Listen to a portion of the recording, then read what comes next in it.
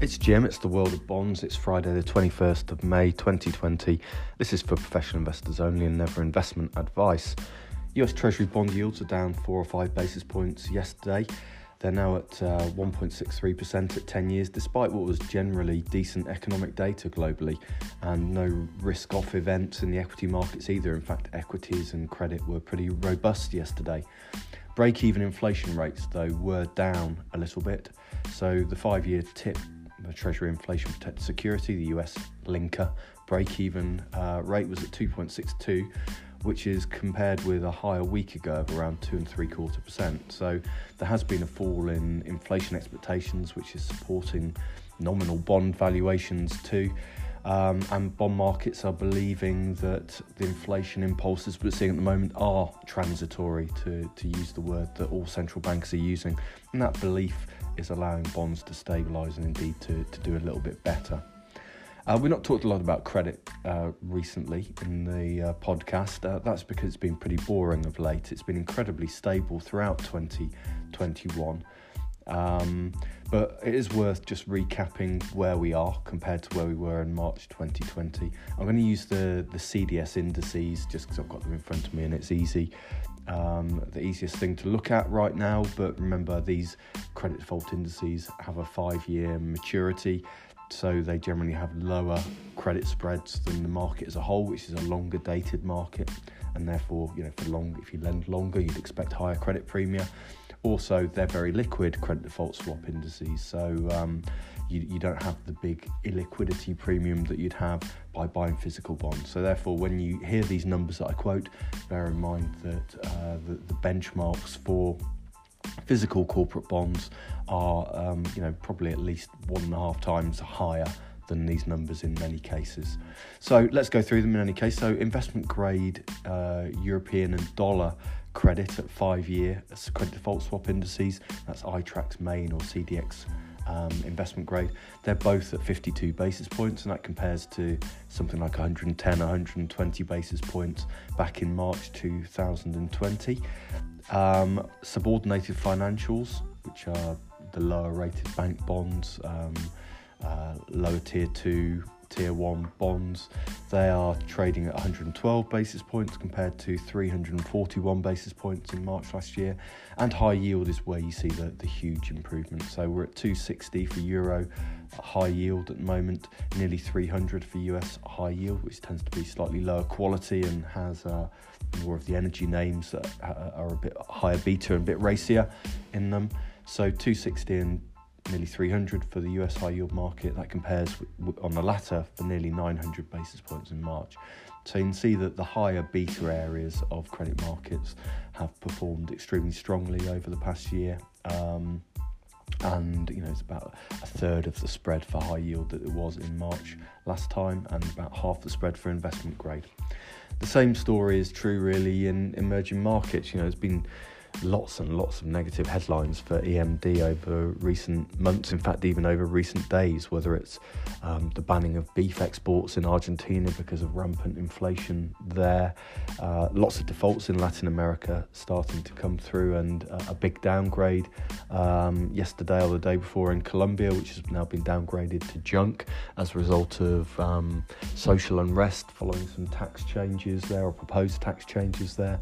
We've also had South African virus, Indian virus mutations that have caused economic disruption as well as huge losses of life in those countries.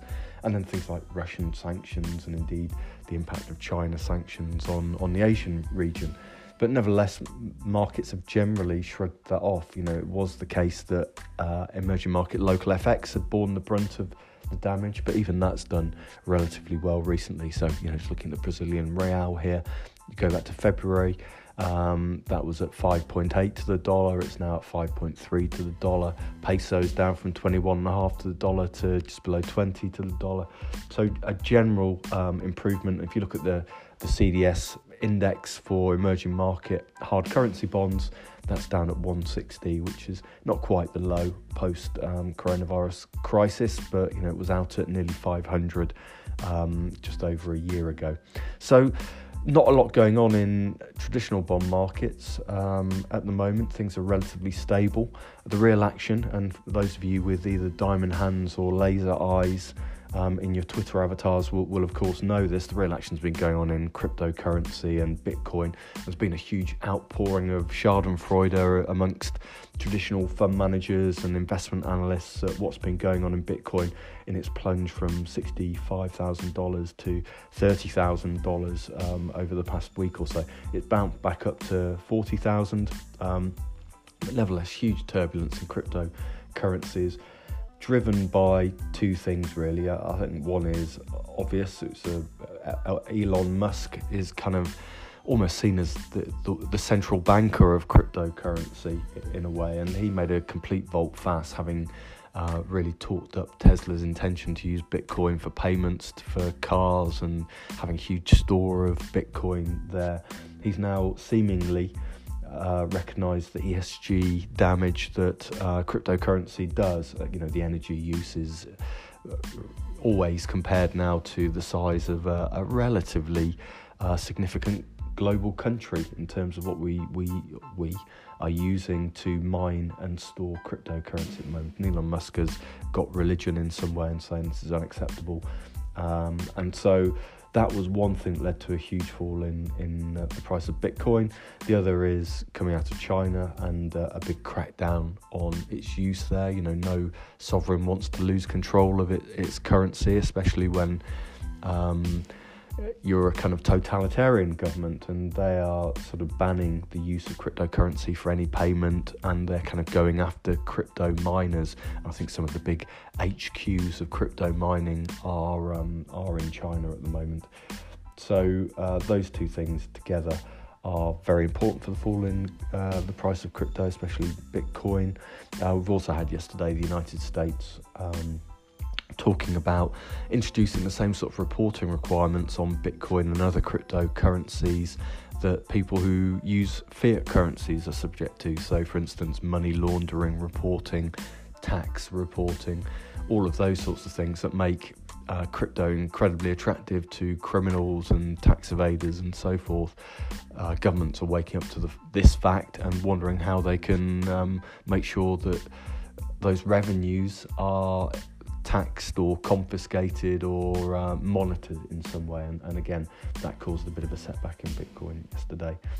Part of these things are coming about as a result of the closure of that US oil pipeline that we saw that was resolved with a ransom payment to the blackmailers earlier this week or last week, and that was paid in Bitcoin. And this kind of ransomware trend is being driven by the fact that these ransom payments are made anonymously, not through the banking system, and can't be traced. And I think that, as we also saw some attacks on Ireland's public health network by ransomware, this is going to become a big problem if governments can't really stop somebody in a country out of reach like Russia being able to reap the benefits and get away with it scot-free. So this is all going on at the moment. As I say, some schadenfreude from those of us who have models and so forth for valuing bonds or equities or other asset classes, and believe that it's a bit more sophisticated than